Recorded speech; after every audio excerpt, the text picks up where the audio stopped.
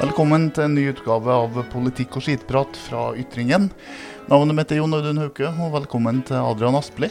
Jo, takk for det. Du, jeg må spørre deg sånn aller først, det med politikk, er noe som går i arv til dere? Ja, det er jo sikkert det da. Farfar var en ordfører i Gravik, og pappa var noe lenge i Nærøy. Så det er vel noe med det, kanskje. Når blir du ordfører du da? Nei, jeg har bestandig sagt at ordfører og gårdbruker skal aldri bli, så gårdbruker kjenner i hvert fall garantert ikke til å bli det, men jeg har ikke noen ambisjoner om å bli ordfører heller, i hvert fall sånn som det er nå. Til all vis? Ja. Ja. Du har hivet deg på den blå næringen i stedet for den grønne? Ja, det har vært det. Fortell litt da.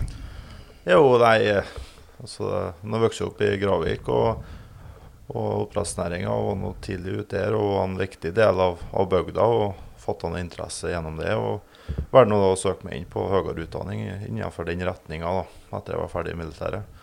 Og var heldig og fikk jobbe litt underveis i utdanningen, og fikk noe fast jobb før jeg var ferdig. Så han har vært der siden egentlig selv, han har vært mye endringer i eierskapet, da, men det har vært omfavnet av de samme folkene i hvert fall. Hvilket selskapsnavn har det vært etter du begynte? Ja? Nei, jeg startet opp i Midtnorsk Havbruk da, og så fusjonerte vi med Salmonor og byttet navn til Salmonor, som ble oppkjøpt av Salmar i den siste transaksjonen. Hvordan er det å arbeide i oppdrett? Jo, det er artig det. Spennende. Mye utvikling, og ja, det er artig rett og slett. Ingen dager er like, og det kommer til å skje utvikling mye fremover. Så man vet liksom ikke hvordan arbeidsdagen kan se ut i fremtiden. Det var litt spennende. Så.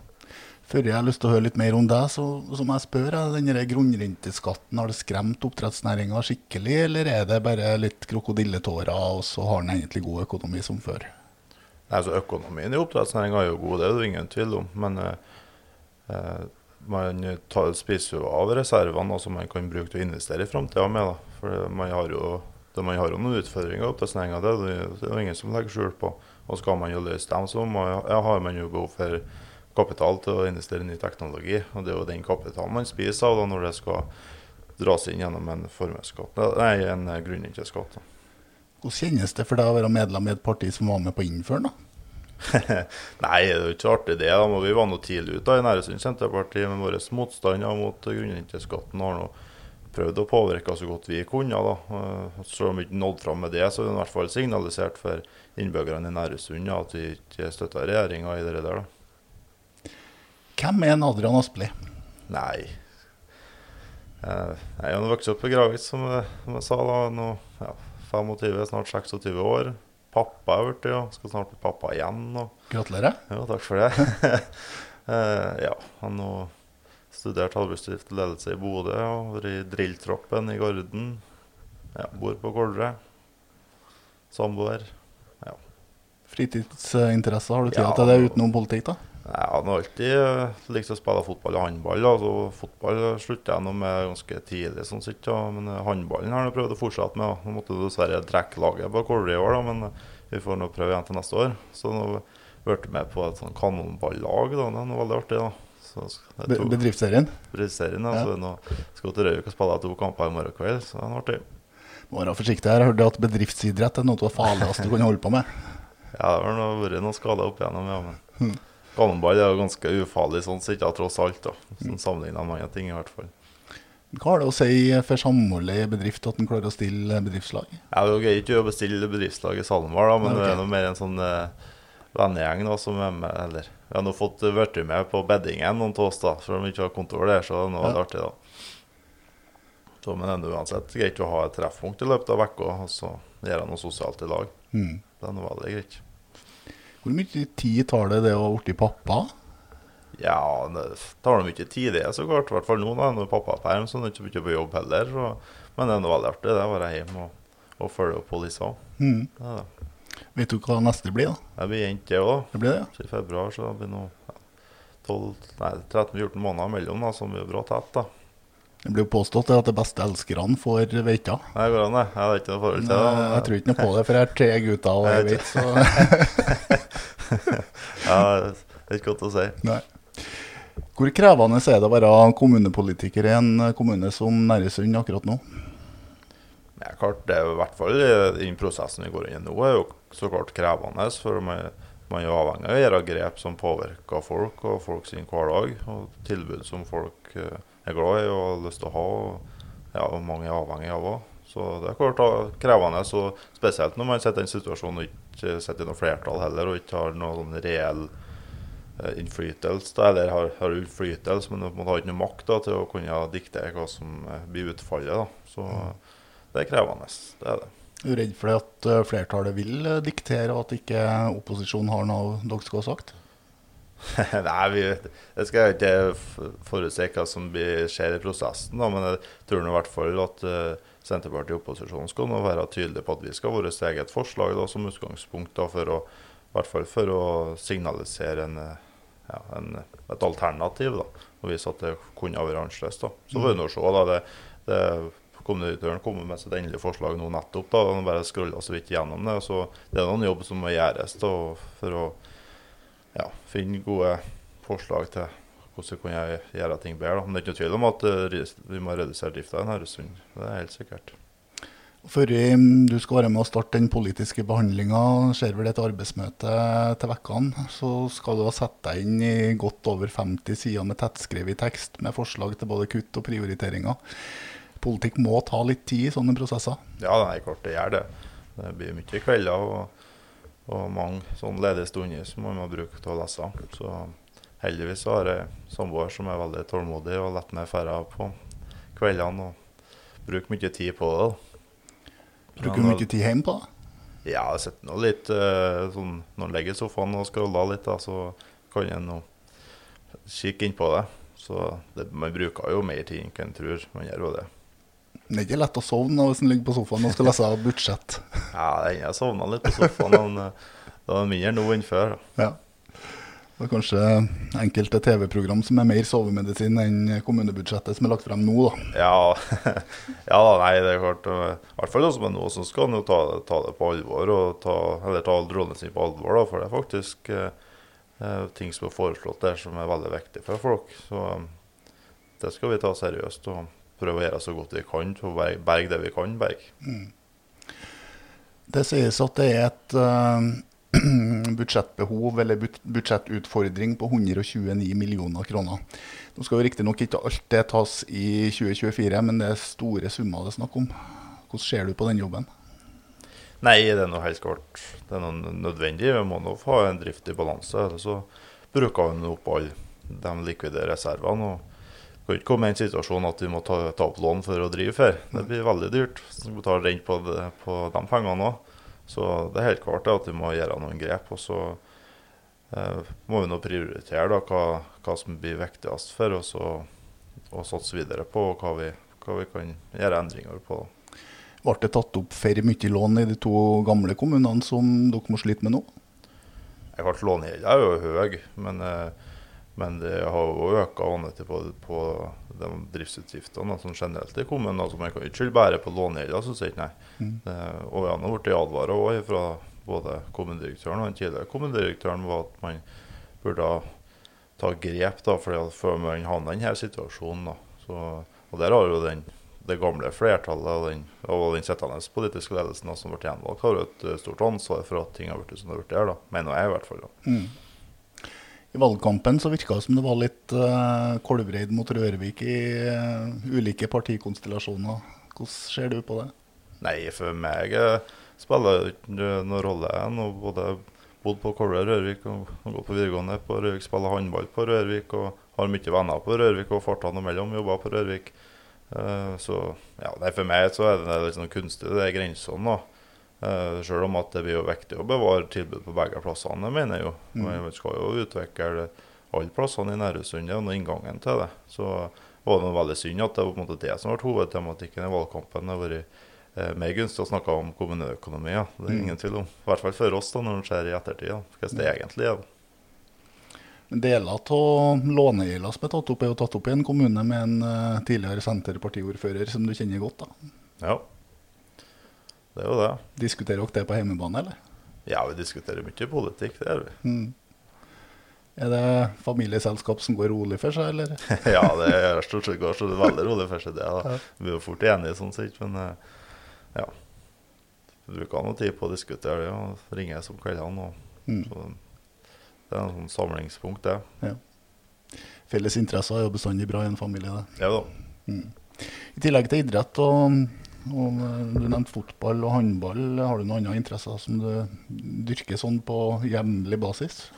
Nei, jeg er nå på elgjakt da, prøver å være med på. Så pappa har solgt gården da, i 2016-2017, men vi får nå fortsatt være med og jakte da, på gamlevalget, så det er noe artig. Det har vært bare 2 dager i år, da, ettersom jeg er pappaperm, men det er noe sånn som en artig greie når den kommer ut på høsten. Ellers så spiller jeg litt på PlayStation da. Det går nå litt sånn i røkk og napp når man har tida til og når man har interesse for det. Det siste har det vært veldig mye, så det er noe veldig artig. Det er jo en form for det er en grei sak for å holde kontakten med kompiser, både de som er her og de som har flyttet til Trondheim og andre plasser da, for utdanning og jobb. Kjekt syssel å slappe av med mens Likkja søv også. Ja, det er egentlig det da. Så det er en fin måte å holde kontakt med folk på. Nå vet vi hva Adrian holder på med under pappaperm. Ja, det er ikke mye på dagetid. Nei, det er ikke. Har du noe favorittspill da? Ja, det er Fortnite det går i nå.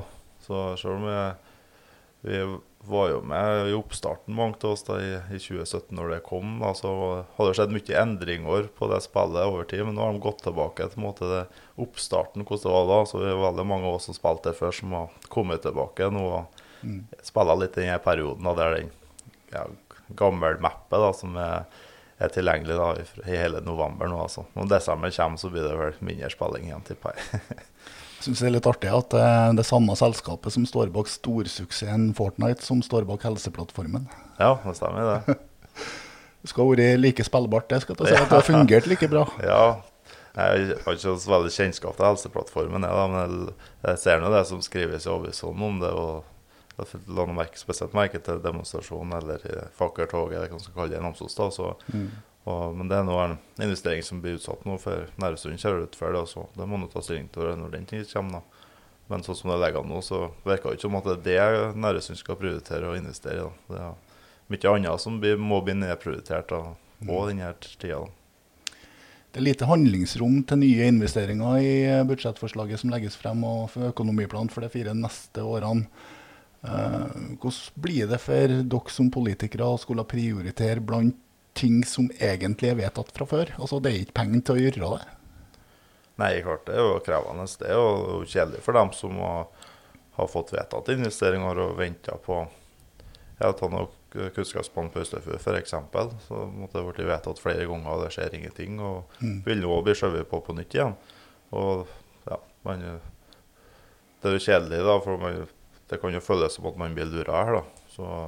Men sånn er det nå, vi kan jo ikke investere mer enn det vi har råd til, og sånn som det legger nå, så skal vi nå skyve på stort sett alt som er av investeringer. Og det er nå sikkert fornuftig, det er en overgang her mens man får kontroll på driften da, for det er det som er utfordringen her da. 2024 så sier kommunedirektøren at det er råd til å bruke noen kroner på investering på prosjekt som allerede er i gang satt, men ikke noe annet enn det. Samme 2025, og så er det en prioriteringsliste av ting som allerede er vedtatt, og nederst av halvparten står det blankt.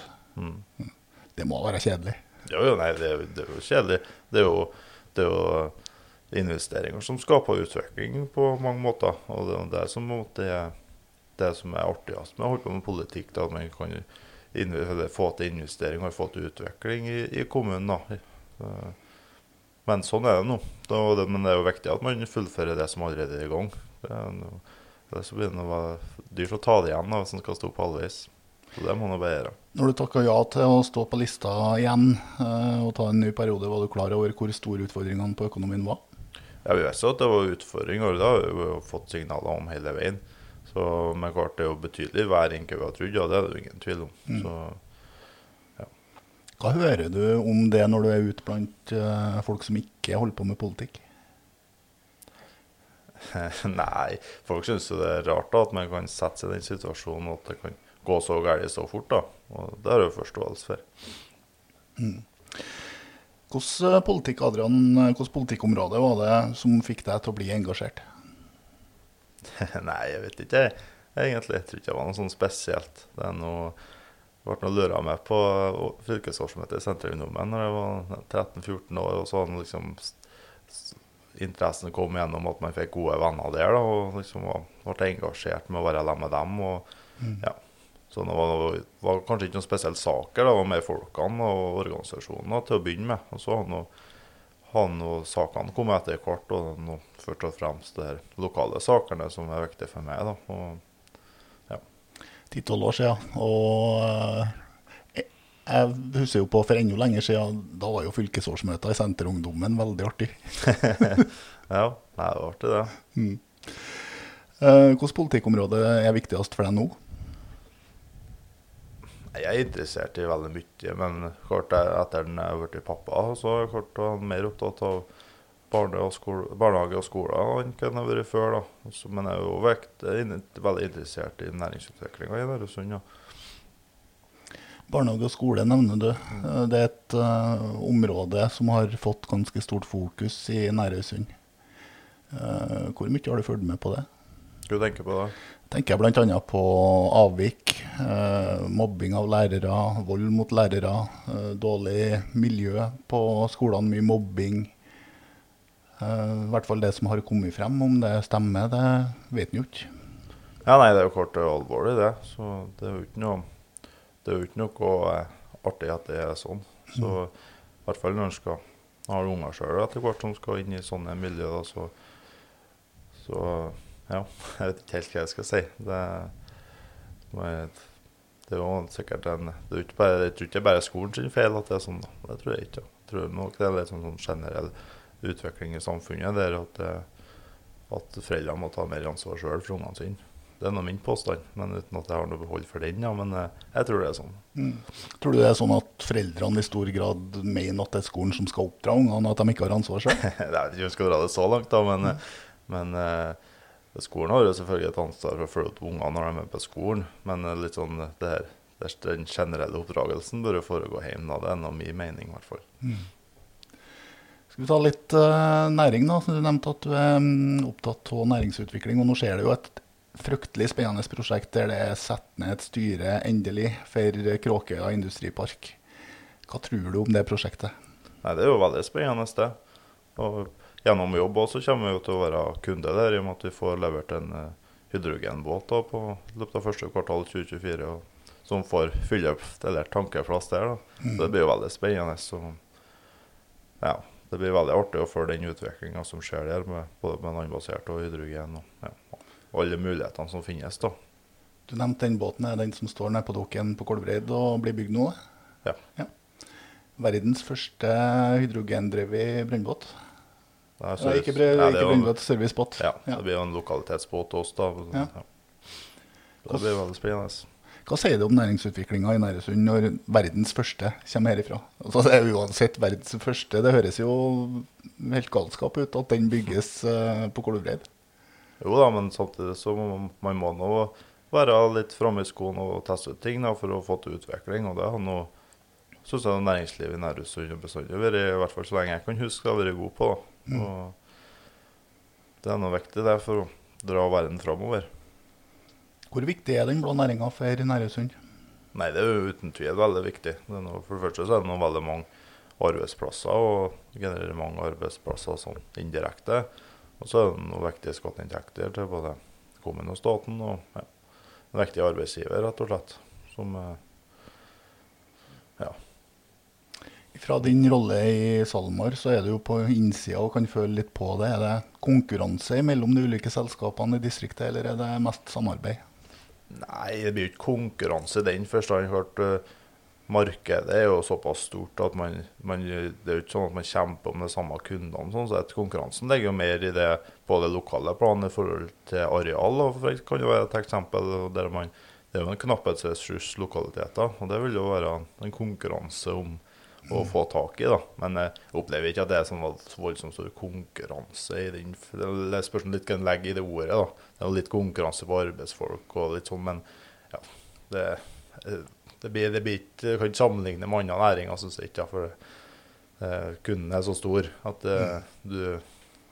og prisen settes av en børs, liksom. Så ja, det vel mer muligheter innenfor samarbeid. Og der har jo oppdrettsnæringen i Nærøysund eller Ytringen vært veldig flink da, og funnet løsninger i lag og ordnet, ja, blant annet har fått en god zoneinndeling i området her som gjør det at man har bekjempet PD for eksempel, og ja, har mindre utfordringer da inn sør om oss. Og der har jo resten av oppdrettsnæringen mye å lære av oss i Namdalen her. Det jo et av selskapene som tenker å etablere seg på Kråkøya, som skal bruke skiten fra laksen som ressurs. Næringen flinkere til å tenke miljø og tenke sirkulær økonomi nå? Ja, det vil i hvert fall komme, og det vil være veldig spennende å kunne dra ut ja, synergier eller ta i bruk avfall. Da. Det noe veldig spennende, så det blir veldig artig å følge den utviklingen videre. Hele prosjektet jo bygd på sirkulær økonomi. Det synes jeg sier litt om at næringen ute er fremoverlent. Ja, det er veldig bra, så det blir veldig artig. Ja. For all del håper at de lykkes. På en fredagskveld, du skal du si, uten unger, og du hjemme alene i lammet, jeg vet ikke om det er kjæreste eller kone, men i hvert fall hun du bor i lammet. Hva gjør dere da? Hva spiser dere for eksempel? Nei, det blir noe fort sånn vanlig fredagsmat det da. Taco? Ja, taco og pizza og lasagne, og ja, det blir noe fort sånn der. Er det som er favorittmat, eller? Ja, for min del er det taco da, kanskje da. Nei, det går noe litt sånn i bølgedal. Ja. Spiser noe del elgkjøtt, så har vi gjort mye det siste. Ja. Spiser ut av fryseren og sånn. Og, ja, så er det noe, vi setter stort sett i sofaen og ser på TV da. Det var mye TV-program, og så var det sånn at vi kan ikke se det hva for oss da, så når vi først får tida til å sette lag, da, så er det veldig mye å ta igjen. Sitte og binge i sofaen? Ja, det blir fort sånn da. Ja. Hvor ser dere nå da?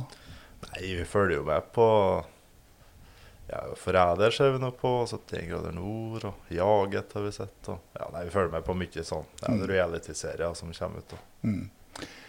Har du sett Makta? Ja, det har jeg faktisk sett. 2 første episodene. Hva synes du? Nei, jeg synes det var veldig interessant det da. Så jeg har ikke en sånn veldig kjennskap til Arbeiderpartiet på 70-tallet, men og hvor mye av det som er sant og ikke, det vet ikke jeg heller, men det er noe veldig, uansett det er interessant det. Jeg synes det var artig serie, så langt i hvert fall. Jeg hørte en podcast fra Aftenposten, de har gått gjennom en del av innholdet. De har jo sånne spesialpodcaster om makta nå. Og de har gått gjennom biografiene til blant annet Reif Steen og Gro Harlem Brundtland og sammenlignet med handlinger. Det de sier da at alt stemmer ikke, men det verste i serien, det stemmer. Okay.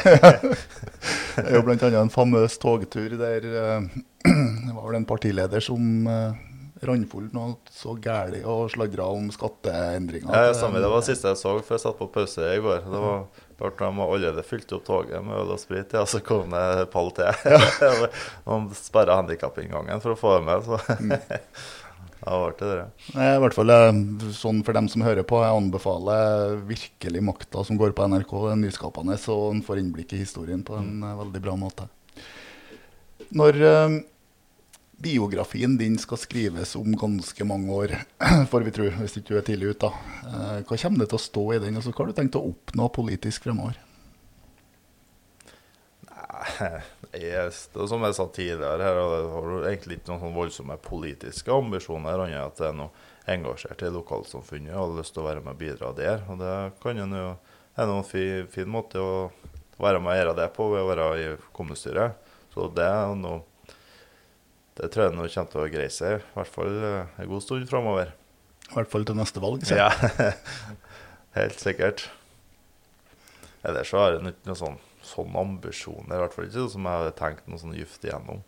Det er noe, men da har jeg noe mer ambisjoner i næringslivet, tenker jeg, og tar noen lederutdanning på deltid nå, på Nord-Universitetet på Stjørdal, og søker meg noe heller en karriere i den retningen, og tenker jeg, i hvert fall sånn som det er nå.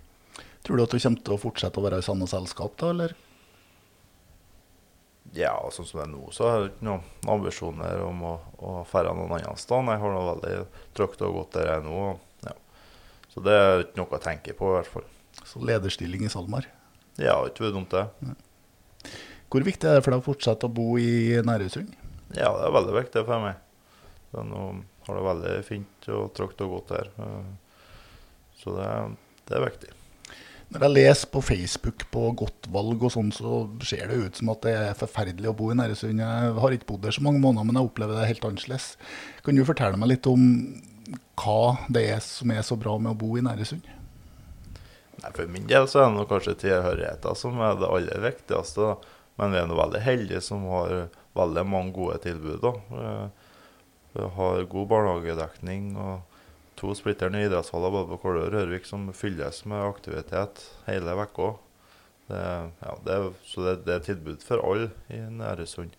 Selv om vi har selvfølgelig utfordringer med utenforskap og sånn som vi må jobbe med, men det er en god og trygg kommune å vokse opp i. Det er i hvert fall min opplevelse. Du nevner utenforskap. Hvordan løser vi det? Ja, det kan du si. Vi må i hvert fall sørge for, og det har jeg ikke kikket gjennom det budsjettforslaget som har kommet, men i hvert fall sørge for at de forebyggende tjenestene får bestå, som Steam for eksempel, er jo et eksempel på en sånn tjeneste som kan være med å forebygge utenforskap og i hvert fall bidra til at ungdom kommer ut til arbeid, sammen med familieteamet, jobber med skolevegring og sånne ting som er viktige for å forebygge utenforskap senere i livet. Og så er det masse andre tiltak også, helt sikkert. Men det er i hvert fall, man må prioritere det i den tiden som kommer, det er helt sikkert. Er det noen spesielle aldersgrupper som er mer utenfor enn andre? Altså er det eldre, eller er det ungdom som sliter mest med det, tror du? Nei, jeg tror jeg har ikke noe statistikk på det i hvert fall. Så det er vel sikkert en mer generell sak til. Jeg har noen tallene fra NAV, da det er i hvert fall en veldig stor andel av befolkningen som er på en måte en del av utenforskapet. Og det er det som er skremmende, da, som gjør det at det er noe vi må prioritere å arbeide med. Hvordan skal en klare å gjøre Næresund enda mer attraktiv som bosteds- og arbeidskommune? Altså, næringslivet sliter med rekruttering. Nei, jeg tror i hvert fall ikke at det å legge ned grendeskolene og legge ned barnehager sånn er veien å gå. Da. Vi må i hvert fall sørge for at vi har ulike botilbud, og at folk har muligheten til å bo der de har lyst til å bo. Og da er noe sånne tilbud veldig viktig. Det er noe første bud. Har det også noe med å gjøre hvordan vi snakker om vår egen kommune? Jo, det er jo helt klart. Og der har vi jo en vei å gå. Og klart mye henger jo på denne Rørvik-Kolvre-krigen, eller hva man skal kalle det. Og det er noe veldig synd at det må være sånn. Jeg kjenner meg ikke igjen i liksom mye av diskusjonen, men jeg ser jo det som skriver seg også. Men jeg synes jo det er unødvendig. Det er ikke hver dag at godt valg på Facebook føles oppbyggende, i hvert fall. Nei, det er ikke akkurat bestandig har en god følelse av å være 18 år inn der en tur. Men jeg er ikke så nysgjerrig også, så jeg må jo inn og se selvfølgelig, men ja. En må det. Adrian, du skal få si akkurat hva du vil sånn helt til slutt, for halvtime året holdt på er oppbrukt. Har du noe du vil si til folket i Ytternen? Nei, hva skal være det? Jeg vet at den kom brått på. Nei, jeg vet ikke jeg. Folk må komme seg ut og være med på de tilbudene som er, og gjøre noe nyttig i livene sine. Og det å delta i fellesskapet tror jeg mange har noe godt av.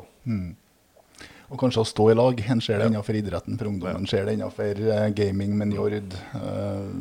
Om du bor på Kolvereid eller Rørvik eller Follereid eller Gravik. Det var helt klart en veldig viktig oppfordring, det at vi må se kommunen under ett, og så må liksom Namsos være fienden i stedet.